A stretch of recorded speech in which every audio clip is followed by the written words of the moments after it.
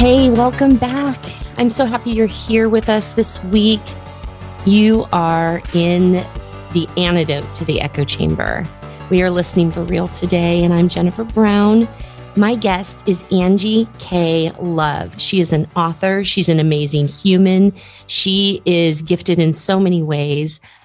But let me tell you something. We connected just very recently. This is not someone I've known for years. She heard a podcast, this podcast, a number of years back, months back, excuse me. And she heard it when I was talking to Kim Stevens. You all may recall in fall, Kim Stevens and I had 2 episodes in a row. One was called The Therapy Session, sorta. Go back and listen to them if you haven't heard them. They were great. Angie heard it and loved it so much, she reached out. Loved it. I was so happy you did that. Welcome. Oh, thank you so much. I'm so happy to be here. I loved listening to both the conversations that you had with Kim Stevens. Kim is an old friend from way back when, and I was so happy to get to hear her and come across you through those episodes. So thank you so much for having me on. I'm super excited to be here. We had a great conversation last week. That it's so funny. I said, why weren't we recording this conversation? Because we got on the phone and talked for well over an hour and could have gone on for 4 more hours solidly. Yes. It was so good. We were right in the flow. Oh, we were. And you know what? It's so cool.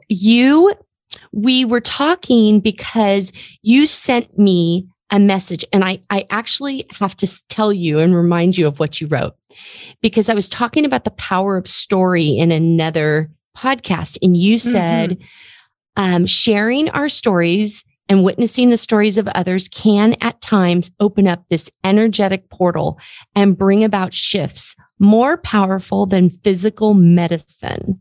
And then I thought, oh my gosh, how interesting, because you had a career prior to dedicating your time to writing your first book, which is called Awakening Hearts. And we're going to talk about that, guys, today.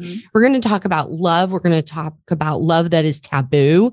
And we're going to talk about attachment styles. We're going to talk about the characters in Angie's books, but also just how those stemmed from a personal life of relationships and attachment styles. There's just so much. It's going to be rich. But I really want to go back to what you said about more powerful than even physical medicine, because you had a career as an acupuncturist for, what was it, a decade and a half, almost 2 decades? 15 years. So you just for a minute talk about the transition, or maybe how closely they're related, as someone who was working in acupuncture and with the body. And then you were always a writer, as you make it so clear on your bio, on your website, that you've always been a writer. It's just now that you're a published author, and there one is not necessarily more supreme than the other. Writing is writing, and it's beautiful. But will you just share a little bit about that juxtaposition? Yeah, absolutely. And interestingly, I think they don't even need to be juxtaposed. I think they can be interwoven. I have to say that in my 15 years of practicing acupuncture, my favorite part was actually getting into stories with my patients. And by stories, I mean their stories, the stories of their lives.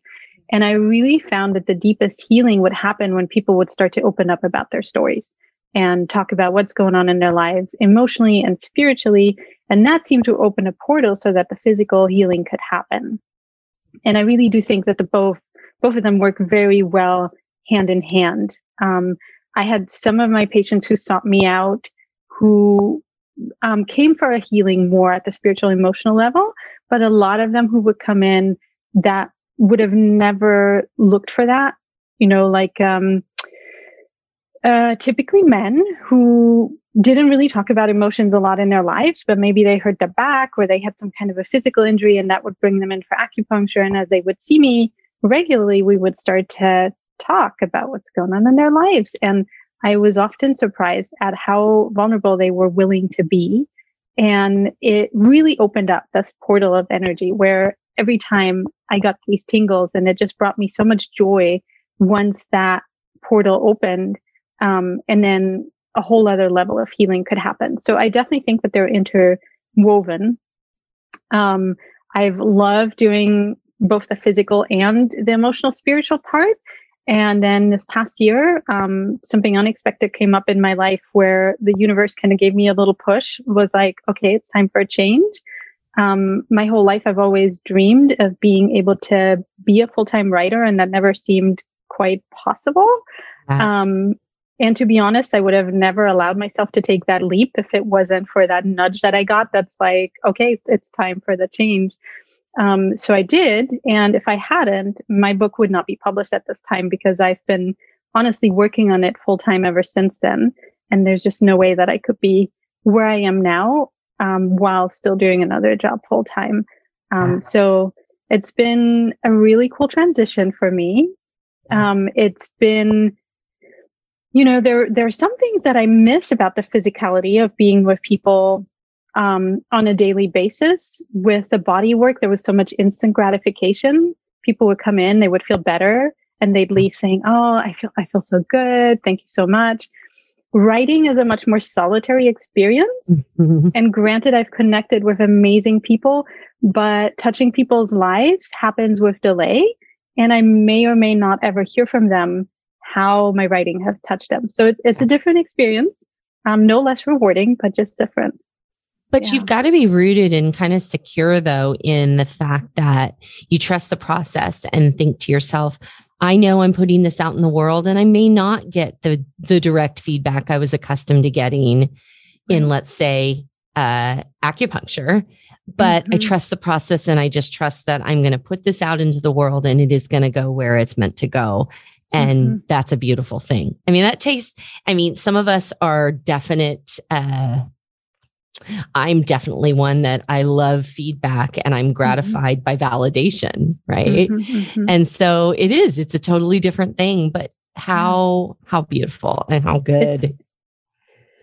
It's a process and it's a practice, and it's a daily practice for me, because I receive feedback that's both good and critical. Right. And so I keep bringing myself back to, first of all, it's not about what other people think, because their experience of reading the book will be their own very personal, subjective experience. And second of all, I've been doing a lot of pondering of what is success? How do we define success? And mostly in our world, success is how much money do you make off of something, right? What's the financial return? But what if we lived in a world where success was measured by, okay, my first thought was, how many hearts can we touch? But then I took it a step further to, how deeply can we even touch one single heart? Right? And if even one person read my book and their heart was deeply touched, that to me is success. Well, and it's so funny because people hear that and go, you always hear that if one person is impacted, if one person is touched, but really, that takes the pressure off.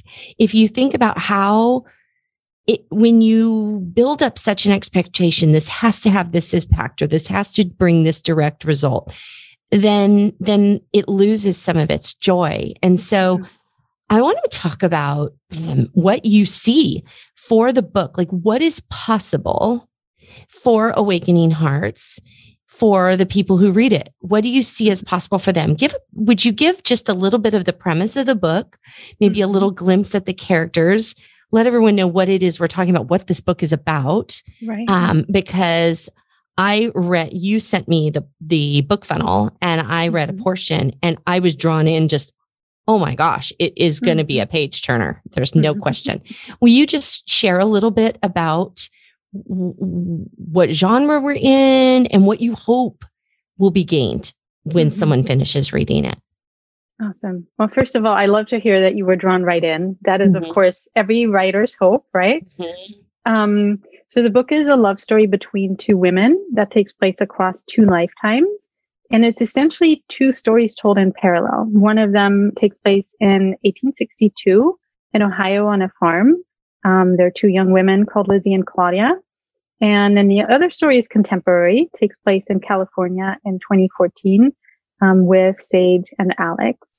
And the premise, and this comes up in the book pretty quickly, so I'm not giving too much away here, but Sage pretty quickly has a past life regression where she sees a prior lifetime that is a lifetime in Ohio. And so the idea is, can past lives, whether they are real or metaphorical, as a story that lives within us, can they influence us in the present? Can they influence our relationships? And why is it that when we meet someone, we can feel this instant powerful sense of attraction or recognition, or just this incredibly strong magnetic pull that we have to spend more time with that person, we have to get to know them? And that's what my characters feel in the book, and specifically in the 2014 timeline. Sage is a massage therapist. Alex comes to her by chance because the massage therapist she was seeing otherwise isn't available. And they just instantly have this strong pull, but they meet in a professional setting. And so, Sage is trying to hold off from engaging in a friendship, but can't quite resist. And so it takes off from there. So the two stories are told in parallel.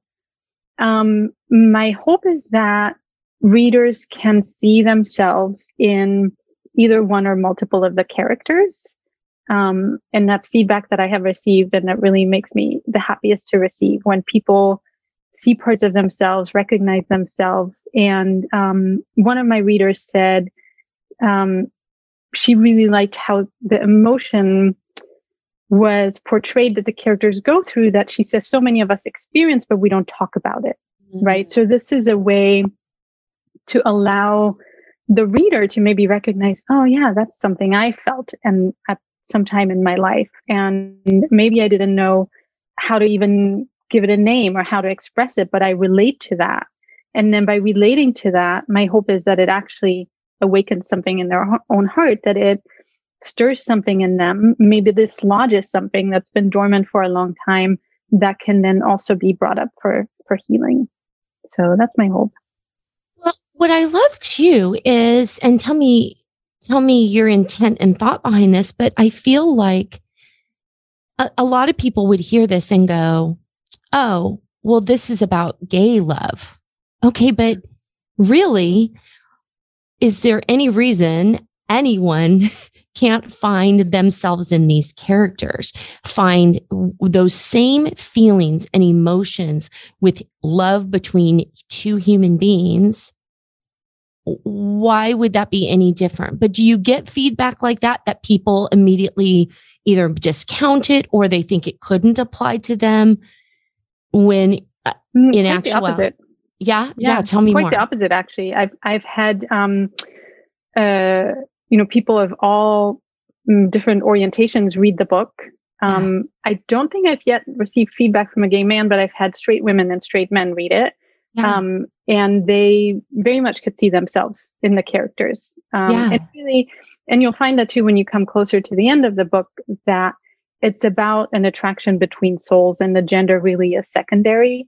Yes. So that's kind of what it comes down to in the end. Yeah. So I don't think that you have to be a lesbian woman in order to relate to the story. You just have to be a human being. I think those who have been in situations where they felt a strong love for someone and there were obstacles to being with that person will probably relate the most. But equally, I've had some readers who've never even experienced that kind of love attraction yet, and it opens up something in them for what they long for, right? They want that kind of attraction or that kind of deep connection with another person. Well, that's exactly what I thought is like, okay, so I identify as straight. And just because I happen to identify straight, as I was reading it, that is exactly what I thought. Oh, this is what I crave. This is such a beautiful picture and taste of a broader sense of love. I couldn't even, I'm struggling even now to articulate it, but that's the beauty of seeing something in this character development that you do and in these relationships is what I can't articulate just resonated with me as I was reading. And I thought that's so beautiful. I really don't want people to discount something because maybe from whatever their belief system or worldview that they struggle with that. I mean, that's just real. Some people do, but I just, I went, oh, this is wonderful. And it was my first foray into a lesbian fiction, right? I think that's what's called for a genre, correct? Yeah. I don't want to use the wrong terms. I love that. And to be honest, I never thought of my book as something only for the lesbian readership, right? Which has presented a challenge when it comes to marketing, because I do see a wider audience being able to read it. But one thing that I've come to learn is that for marketing your book, it really helps to have a very specific niche. And my book is not quite so niche specific. So that's been interesting. Yeah. But I do hope that people from all kinds of demographics will be able to relate. Yeah. I was chatting with my friend Julia Nicholson a while back, and we were on this topic of love. And she said, she used a phrase like this, but she said, well, does a soul have a gender? Does a soul have an identity? Does a soul have an orientation? Mm-hmm. And so when you said this soul to soul attraction, yes, it happens to be wrapped in these bodies that are identified or labeled as female, right? Yeah. Or other. And I thought, that to me was the truest sense of it is it is just a soul in love with another soul. So part of what intrigued me so much and made me want to talk to you is this is all paradigm shifting for me, for sure. First of all, the idea that, just from, let's say, maybe the spiritual realm, the idea that we can possibly be present in different lives, and I don't even, I guess from a metaphysical standpoint, right? That's new to me. So I love exploring that because I just know that I've been operating in a very small box. And frankly, my background is mostly Christian underpinnings where that was all very taboo. Any of this would have been very taboo to be discussed. And that's no longer a box I choose to stay in because I adore human beings in whatever shape, form, orientation they come in, or if they're from the 1800s and it's a soul I'm meant to know, bring it on. I mean, I love that idea of crossing our supposed boundaries of time. Do you know what I mean? Yeah. And so how did you tell me a little bit about how you developed your characters? I know you said some of it, some stems from relationships you've observed, relationships you've had, but I always want to be sensitive to the fact that, not everyone wants to delve into every aspect of their life, but I know there's some things you really are open to sharing. So would you share a little bit about that character development? I'd love to hear more because these are 4 intriguing characters, you all. Y'all have to check these out. Yeah, they're all 4 intriguing and different. And yet there's this beautiful through line that I love. So share more on that. Well, the seed for the story was planted when I had a past life regression years ago with a wonderful woman called Joyce Ann, who is no longer on this planet with us. But she was a very dear, dear friend. And she actually inspired one of the characters in my book. And I had a past life vision where I saw these 2 young women on the farm in Ohio. I saw a small piece of what the story turned into. I saw basically a scene and a little bit further of that life. And at the time I was in a relationship that brought a fair few challenges for me. And, what I learned from that past life felt very relevant in terms of the parallels and in terms of explaining maybe why this woman and I had come together in this lifetime and what kinds of things there were to heal. And that's, again, a theme in my book.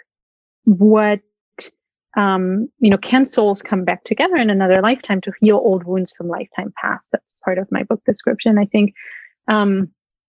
So I really delved into the past life at the time to find my own healing. Why was this so difficult? Why did it feel so impossible? Where did this come from? Why was the attraction so incredibly strong? I couldn't just walk away from it. And so I don't really remember exactly how that came about. But one day I decided I'm going to use this as the basis for my book. I'd always wanted to write a book. I used to think it would be more autobiographical and maybe like personal growth oriented, self-help kind of book with some autobiographical aspects in it. But then this novel kind of was born for me. And writing it, of course, was also very therapeutic for me, equally very challenging because as I wrote the book, I experienced every single emotion that my characters experienced multiple times over with all the revisions that I did. So I felt everything very deeply.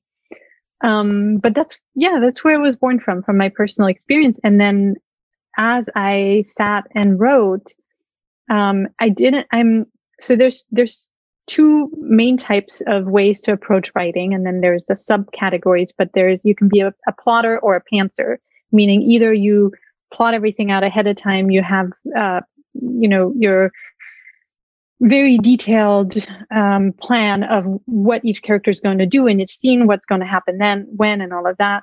Or if you're a pantser flying by the seat of your pants, you just sit down and start to write and you let the characters come through you. And that's very much how it felt for me. I would sit down and I would kind of I would try to open myself up to guidance and allow those characters to come in, and I would write the story. And most of the time it was as much of a surprise for me as it's going to be for the reader. Yeah. And many of them were really fun and pleasant surprises. I'd be like, oh, I didn't know that was going to happen.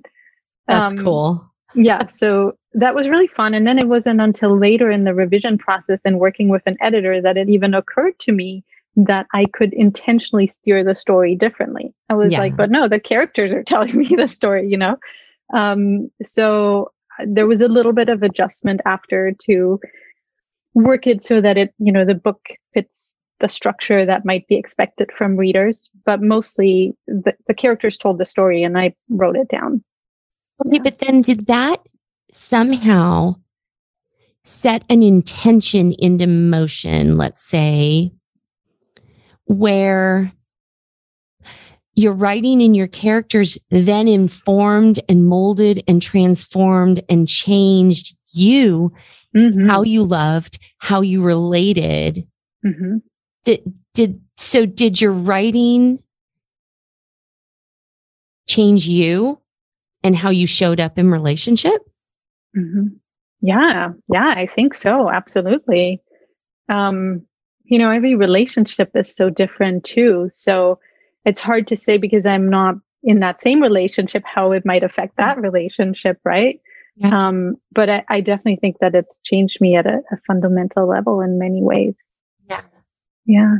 Well, and one of the other things that you address in this book that I think is really, really important is that the concept of love, community, and sadly, the choice many people are forced to make to choose, I want to love this person or I want to love someone who happens to have the same physical sex assigned at birth than I did.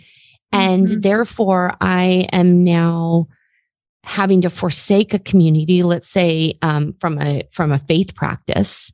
Right. Because there are plenty of faith communities that do not support that. Mm-hmm. And so that is what the pain of having to choose I love, which and forsake another love. It seems so difficult and crazy and painful and wrong in my mind. Mm-hmm. But can you just talk a little bit more of that from your character's perspective or from your life perspective? Because just culturally, I want to talk about that more. I want to normalize talking about it because I want to see it shift and change, to be completely truthful with you. And I think your book and you showing this beautiful humanity in these people, I hope stirs just some incredible empathy and compassion and a little bit of a reckoning to go, oh my gosh, I have supported that a world or a culture or laws that completely took away that person. What let's use an example of voting in the state of California, let's say, in recent years, where gay marriage became legal. Mm-hmm. There was a time, and I'm very open about this, that I would have voted against that and said, no, that's a slippery slope, blah, blah, blah. I said all of the things. That is not where I stand now. But it makes me sad to think, because I didn't understand these human beings and their souls and their stories, because that's what shifted me. That's the power of story, Angie, right? Yeah. Getting to know someone, learning their story. Right. And I realized, no, that is not how I would vote. No, that is not what I believe. Period. Because my exposure then shifted and expanded my perspective. So that was a very long way of asking you to share your perspective on that. I just think it's so important. I'm really glad you brought this up, and especially what you said in the beginning about the faith community and having to make a difficult choice to potentially walk away from, whether it's your faith community or your family that may not support you, or, you know, any other kind of community, because that is actually a huge part of my book.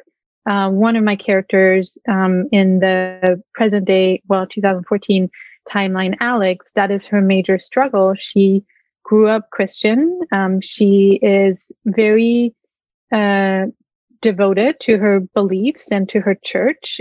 She did not have a strong emotional bond with her parents growing up, and her church is where she found her support.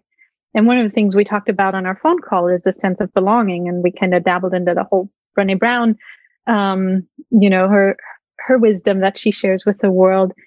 And I do believe that's one of the most challenging, one of the greatest challenges that people can face in having to make that decision, potentially walking away from a community where they found their sense of belonging, right? Yeah. And so in Alex's situation, she's faced with having to decide, do I commit myself to this woman that I love, that I feel the sense of being at home with, and she's so supportive to me in so many ways, but I don't know, I don't have any guarantees that love's going to last, because, you know, I've been shown in life that you can't count on love, and, you know, I could lose her, and then what happens? And I have nothing, right? How would I survive that if I don't have my church community to fall back on, and my faith that I've built my whole life foundation on? So a lot of the book is about her grappling with these very existential questions, and being so conflicted about what to do. Yeah. So, you know, how does that translate into real life? I mean, we can never control how other people act, right? It would be wonderful if our communities and our families were just so supportive of us and loved us no matter what. In reality, I think that for a lot of people, it's still not like that, right? Even now in 2022, crazy to think that we're even 2022. Sounds so futuristic, but here we are. So yeah, but did you have some more thoughts on that? I just want, I think it happens in any relationship. It could be gay, it could be straight, it could be someone who is non-binary and just trying to, who everyone deserves to just love and be loved and valued. Mm-hmm. And then if we are given forced to choose our family or our house of faith or our job, I mean, there's so many things. The place we live. I mean, there are countries in this world that would be intolerable still in 2022, which is stunning.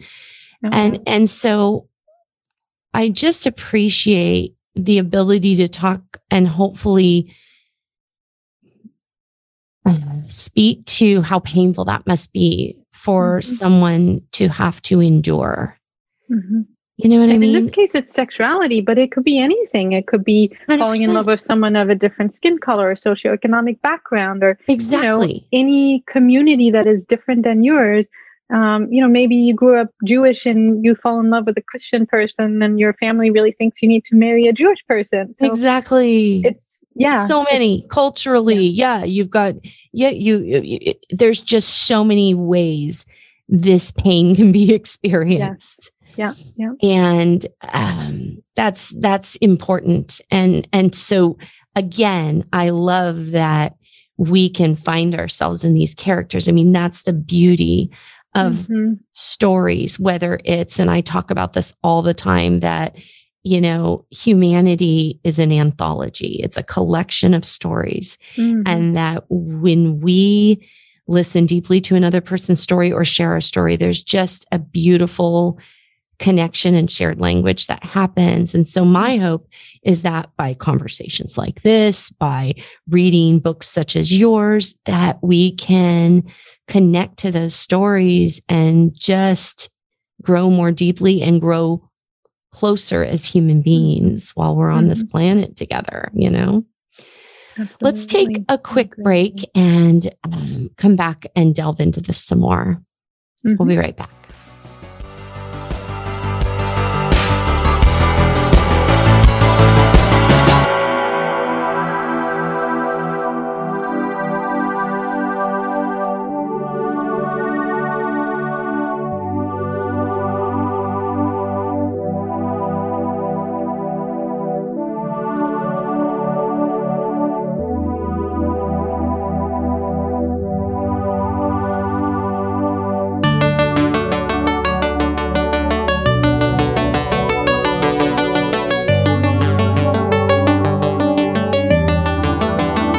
And we are back.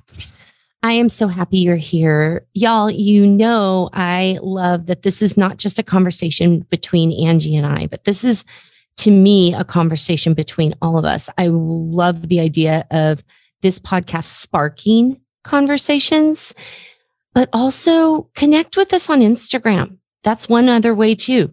You can get in touch with me. You can get in touch with Angie. Angie's at angie.k.love. at Instagram. And my Instagram is Being Real Jen. And you'll find every way to connect with us, including Angie's website and more about her book, all of the ways to connect in the episode notes. So please connect with us, because every time we talk on this podcast, my goal is to engage with you as well. This isn't just an indulgence for Angie and I, but it's about broadening the conversation and making and normalizing, I should say, conversations like this in a broader audience and in the culture. I like talking about things that maybe are normally not discussed, or you don't really delve into, you just keep it very surfacey. I like to delve in because I just think that's such a beautiful way to connect and communicate with the people around us. And so, yeah, I do it in a public forum like this podcast because I want to see that mindset catch fire, and that we may have a certain mindset or belief system or echo chamber where that's always neatly reinforced, because we just surround ourselves with the people or institutions or information sources that reinforce our narrative. But I got weary of that and I want to expand it. And so that's what this podcast is about. And therefore, that's what I'm asking you all to join me in. And if that means a question, a challenge, a concern, God, we're all big kids. We can do that. We can do that. Bring it on. Yeah. I love it. So, okay, Angie, you introduced me to an idea when we were talking on our phone call last week about attachment styles. And I thought that was so fascinating. And I would love for you to talk about that here, because I think this is game changing for anybody who is human and wants to be attached to another human. I mean, right? We all want to have attachment and connection. Yeah. Will you just talk more about that concept and then how that has shown up in your life, how you've understood it, or your characters' lives? Yeah, absolutely. So I want to mention where I started learning about all of this. several years ago when I was going through a second challenging relationship in a row. I came across a podcast called Relationship Alive. Neil Sattin is the guy who creates that podcast. And in every episode, some of them he did on his own and talked about different things regarding relationships. But most of the time he would interview different relationship experts. Often those were people who had written a book, maybe also offered different courses. And he started talking about the attachment styles and bringing on guests to delve into that deeper. And it was just so eye-opening for me. It explained so much about where some of the challenges had come from in my current relationship at the time and the previous one, challenges that I'd never had in my first two long-term relationships. I was married for 11 years and then in a 5-year relationship after that. And those issues never came up, but then later on they did. And in fact, if you had asked me after my first two long-term relationships, I would have told you I thought I was good at relationship. If I'd had those the next following two relationships first, I would have said, oh my gosh, I suck at relationship. And so what I came to learn, one of the people that was interviewed, I learned a lot from is Stan Tatkin, who's written a book called Wired for Love. Great book. I highly recommend that. And we can put some links in the show notes with some of those podcast interviews maybe too. Yeah, I'll link them. Yeah. So what I learned is that we all develop a different attachment style based on our very early interactions with our primary caretakers when we're young. And depending on how our primary caretaker, most often our mother, but it could be either of our parents, how they showed up for us, that will determine how we interact in relationships as adults. And Stan Tatkin, one thing I really appreciate about him is that he makes sure to clarify that this is not a pathology. This is a cultural adaptation. This is how we learn to cope in life and keep ourselves safe. And the goal is not to change our attachment style. The goal is to understand it and understand our partner's attachment style.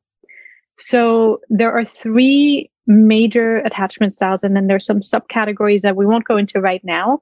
But you can either be securely attached or you can have an insecure attachment style. And the 2 types of the insecure attachment style that are most predominant are anxious and avoidant. And Stan Tatkin calls them islands and waves. The islands would be the avoidance and waves would be the anxious types. And we're all on a spectrum, so we can vacillate depending on the relationships we're in, depending on the stages of our life. But essentially what I came to learn is that my first 2 partners were secure. And because they were secure, none of those issues were ever triggered that came up in later relationships with avoidant partners. And in being with avoidant partners, my tendency to be more on the anxious end of the spectrum then got triggered, which I was completely unaware of before because my previous partners didn't trigger that in me, because they showed up, they were available, they were emotionally present, all these things. Yeah. But then I found myself with partners who had developed that avoidant attachment style. Those are people who pride themselves on their independence. They've learned to do very well for themselves, usually in life. They want connection as much as anybody else. We all want connection, but they have a fear of engulfment, and they always kind of need to retreat back into their own shell or be alone so that they can process. They can easily get overloaded by too much together time, whereas the anxious person or the wave will want more connection and will go towards their partner and will want a lot of communication and talk about emotions, which can be easily overwhelming for the island, right? If their partner is secure, the partner will be fine with it. They'll just indulge them. But if their partner is an avoidant, then it can become this push-pull dance where the wave tries to move toward their partner and wants more of their time of attention, and the island moves away and wants more space, and it can become very painful for everyone involved. You're literally describing so many relationships right now. It's fascinating to me. Yes. And what I think is an important thing, a distinction to make, is one is not better than the other. They just are. Correct. One would hear secure and insecure and immediately think that insecure is an inferior position in the relationship. And what I'm hearing is that is not the case. So then, do you mind me asking what you are? So are you insecure? Because I'm trying to find myself too. Yeah, I'm more on the anxious end of the spectrum. Okay. And when I've been with secure partners, I felt secure. I would have said I was secure. I didn't know anything about that at the time. Yeah. Because again, those things weren't triggered. And it wasn't until I was with avoidant partners that I became very aware of those anxious tendencies in me, because when they would pull away, it was very painful for me. Yes. So yeah, different environments can trigger it more than others. That is so. Is avoidance related to what we were talking about earlier, or totally unrelated to that pain of competing loyalties? We were talking about if somebody has to choose between a relationship with someone they love, let's say, and their family, their culture, their house of faith, whatever it is. Do you think that's part of what makes someone avoidant? I think they're overlying complexities. Okay. I think they can be interwoven. Okay. I think they can all coexist. You can have that challenge with having to choose, and you can be on either end of the spectrum. Yeah. In terms of anxious or avoidant. Yeah. But one thing, so there was a guy, Dr. John Bowlby in the UK. I believe it was in the 70s. I read the 50s somewhere recently, so don't quote me on that. But he did research with very young children and their primary caretakers to observe their stress response when, in that case, the mother would leave the room. And if you don't mind, I can go into that briefly because I think it explains the pattern so well. Yeah. So he had these young children in a room playing, and he observed their outward signs of stress, but he also measured physiological signs of stress, such as heart rate, perspiration, dilation of pupils. So for the children that were secure, what he observed is that when the mother would leave the room, they would show a little bit of upset. Then they would go back to playing. And when the mother came back, they would acknowledge her, and then they would go back to playing. So all in all, no big whoop, right? Because they knew ultimately they could count on their mother being there. With the anxious children, they would be very upset when the mother left. It would take them a while to calm down before they could go back to play. And then same thing when the mother came back, because in their minds, even though the person is back, they already anticipate that the person is going to leave them again. So already they're upset. Like, I know you're here now, but I know you're going to leave me again. And those are the children that have received intermittent attention from their mothers or primary caretakers, where they can sometimes count on them to respond to their needs, but not always. So there's always that concern. Are you going to be there for me when I need you? Right. Yeah. And then with the avoidant children, they would show no outward sign of distress, but they would just seem very ambivalent when the mother left and when she came back. But in terms of the physiological signs of stress, they did show heightened perspiration, heart rate, dilation of pupils.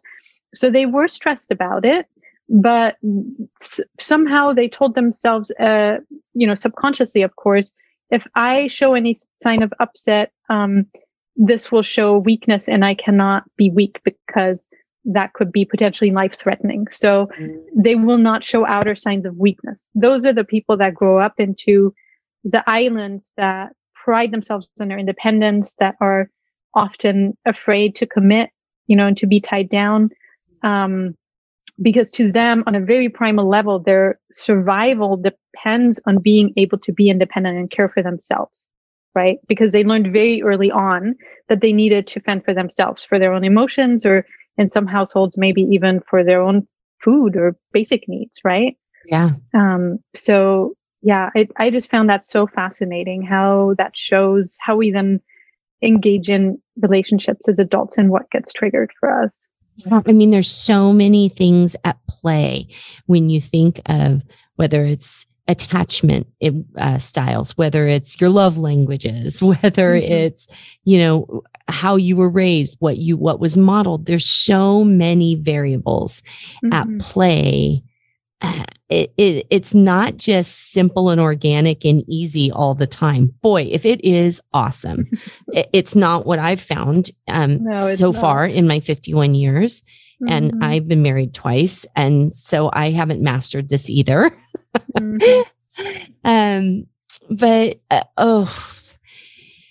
okay. It's a lifelong learning experience. And I think the more we learn about ourselves and what makes us tick and what triggers us and what our needs are, the better we can then show up in relationship. That said, understanding all of this at an intellectual level is not going to suddenly make you great at relationship, because what happens is when these things get triggered, we go into our primal brain, right? We're no longer operating from the prefrontal cortex where we can make very rational decisions. Yep. So if your partner says something that triggers something that your mother or your father said when you were little, where you felt that your basic survival was at stake, then you're not going to be able to operate from that clear thinking part of your brain, right? Oh, that's right. 100%. One thing I think we can practice is to recognize when that happens and to catch it, and then utilize practices that can help us to ground back into ourselves and to come back down from that fight or flight response. And we might need to take a breather and we might need to step away, but then come back to repair. And that's something Stan Tatkin talks a lot about, the importance of repair. And in a secure relationship, secure functioning relationship. So he makes sure to say that even if you have an insecure attachment style, or both you and your partner do, you can form a secure functioning bond by understanding how you both work. Yeah. Well, and that's why, okay, so back to our real life stories and our character stories and characters that you've created. I think all of this, as we were just talking for the last 5 minutes, it gets a little more heady and cerebral, and there's a lot to figure out. And hello, audience. I know, because I do this too. We're all humans. We kind of start to glaze over like, wow, that seems so complex. That's so difficult. But here's what's so great about our stories, about your characters. When you can see something or identify something or resonate with something in another person, in their lived experience, in that character, and how they feel and how they're reacting, you see yourself and you go, oh, and it's like a light bulb can go off and it's illuminating. So we may not understand Stan's work necessarily, but it gives us a greater understanding for these principles to then go, oh, that's why I'm just like Alex. I'm just like Sage. I'm just like Claudia. You know what I mean? I resonate so fiercely with that and that feeling. And then they can even go to someone they're in a relationship and say, and I've done this actually with my husband, and go, did you hear so-and-so on this podcast? Like for one of my favorite podcasts is We Can Do Hard Things. It's Glennon Doyle, Abby Wambach, and Glennon's sister, Amanda. Yeah. And I adore this. And I adore how they all talk about their relationships. And so many times I'll say to my husband, you've got to hear this and hear how they talk about this subject and how they relate it. I go, I'm her, or I'm her. And he goes, oh, okay. Yeah. So I love that we can find ourselves in other people's stories. Absolutely. And in story, you can feel it in your body. You don't have to process it intellectually. Yeah. You'll just feel it.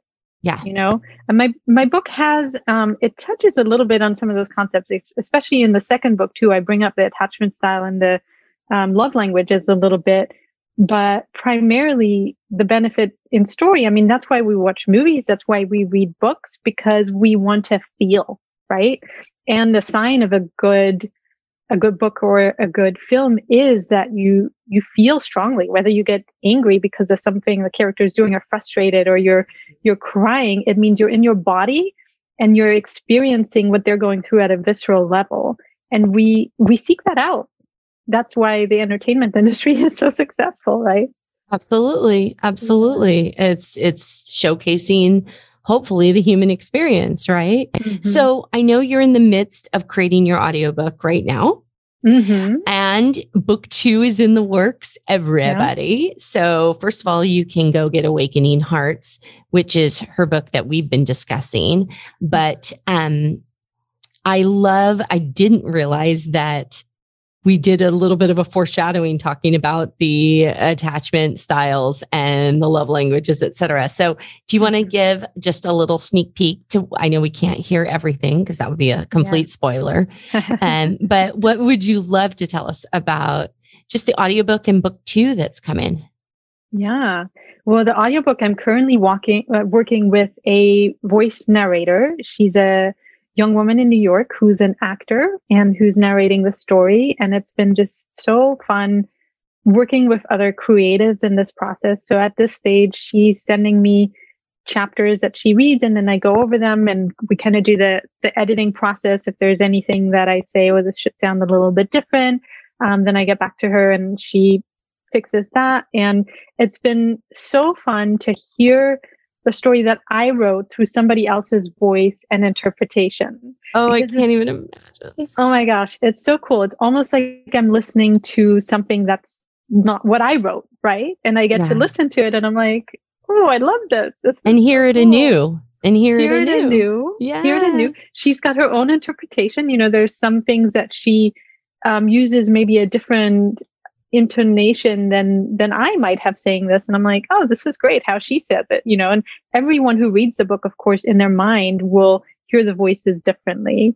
So that's been really fun. She's doing an amazing job because she is an actor. She's really bringing the characters alive with using different nuances in her tone and pacing. And it's been super fun. So the audiobook should come out hopefully late March or April. And I'm really excited to share that with the world. Yay. Yep.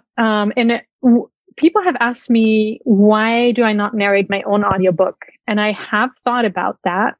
However, there are multiple reasons. One of them is I would need to rent a studio and have someone do all the editing. And, you know, ultimately there's a cost. So I've decided I might as well pay somebody else to do it who's professional. Yeah. The other thing is my book does contain some intimate scenes.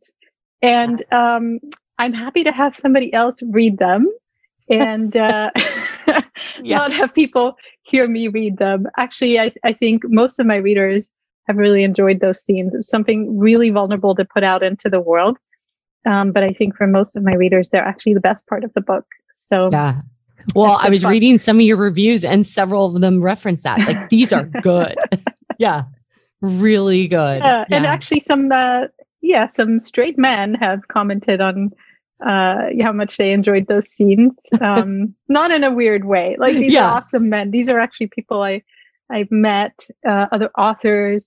So, and even some of my straight female readers they can feel the emotion in the scene. So again, exactly. I don't think you have to be a lesbian. And speaking of, I recently read a book from a fellow author I met he writes male-male romance.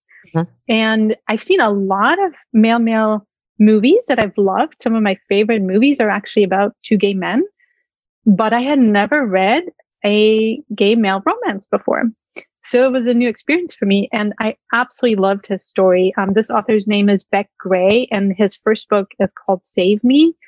And the chemistry between the characters is just so palpable that, to me, the gender really is secondary. And same thing if I read romance novels from other fellow authors who write straight romance. You know, I can still feel the chemistry. I can still feel the excitement because it's well written. You know, the emotion is there. And that's really what matters. It's not so much about the technicalities of what's happening in the bedroom or in other places. Right. But it's the chemistry that's there. So if that's well done, I think anyone can relate. Yeah. And Beck Gray is actually the one who inspired me to get my book narrated as an audiobook, because he had his book narrated and sent me a link to listen. And it was just so delicious to listen to the narrator bring the characters alive in such a vibrant way. And I listened to that and I was like, I have to have my own. So I love it. Oh, I'm so glad you young did. gal, Helena Mueller, and she's amazing. And I can't wait to share my audiobook with the world. Oh, I love it. I love it. Yeah. I love it. I love it. Yeah. This is so good. It's been and so then fun. book 2, when do you anticipate that? Book I know 2, it's still in process. So Yeah. do you anticipate when that'll come out? by summer of this year. I'm hoping early summer. It's a little bit soon for me to tell because I'm not quite sure how long the revisions will take. Yeah. And there are a lot of steps in the process. Next, I'm going to send it to my editor for developmental editing. So working on any potential changes in the storyline. And then I'll work on it again. I'll have some beta readers read it, also give me feedback. And then I rework it. And then I send it back to my editor for copy editing, making sure all the wording is smooth and there's no grammatical errors. And then I send it to a proofreader to make sure it's super smooth. So all of that takes time. And hopefully by early summer, that's my projection at this point. And the way book 2 came about, actually, it was unexpected because book 1 originally had a different ending. And I attended a writer's boot camp last spring with Alessandra Torres. She has these awesome author conferences and boot camps she puts on.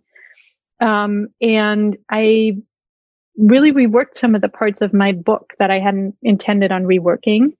And when I got to the end of it, a different ending came to me.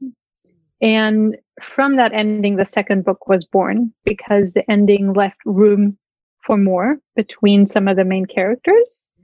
And so in book 2, more healing happens and more self-exploration. And we do touch some more on the love languages and attachment styles, like I'd mentioned. And then book 2 is actually a little bit different from book 1 in its format. Book 1 is written in third person past tense. Book 2 came through in first person present tense. My character Alex is the main voice in that book. She has a very vibrant, dynamic energy. And so she wanted to come through in first person present tense. Wow. It's been really fun to write it. It feels very alive. It's a different style. And then while the first book does not fall into the romance category, it doesn't meet all the criteria. It's not a classical romance. The second book does. So it'll be a little bit different, but I think those who read the first book will love to learn what's happened with the characters after that and see some of them. We're always wanting the happy, yummy, feel good feelings. And, some of that coming through in the second book that I think most people yearn for. So, yeah. Oh, I can't wait. Oh, I'm so happy. I'm so happy we had this conversation and that you would reach out to me in the way that you did and that now we get to know each other. And I'm so happy for you. And I want you to have incredible success in your writing career. And I'm just, so I hope we keep talking and because we're friends now. So we're gonna. Absolutely. Absolutely. This has been so fun. I've loved speaking with you. And with your audience. It's been great. Yeah. Thank you. All right, y'all. I am so happy you were here. Listen deeply and keep speaking. It matters. And we'll see you next week. Listen for Real is produced in Rockland, California, and is edited and mixed with the help of Marky B. Our music, entitled Zero, is created and performed by the amazing Shannon Curtis. Please subscribe, rate, and review, and we will see you next time.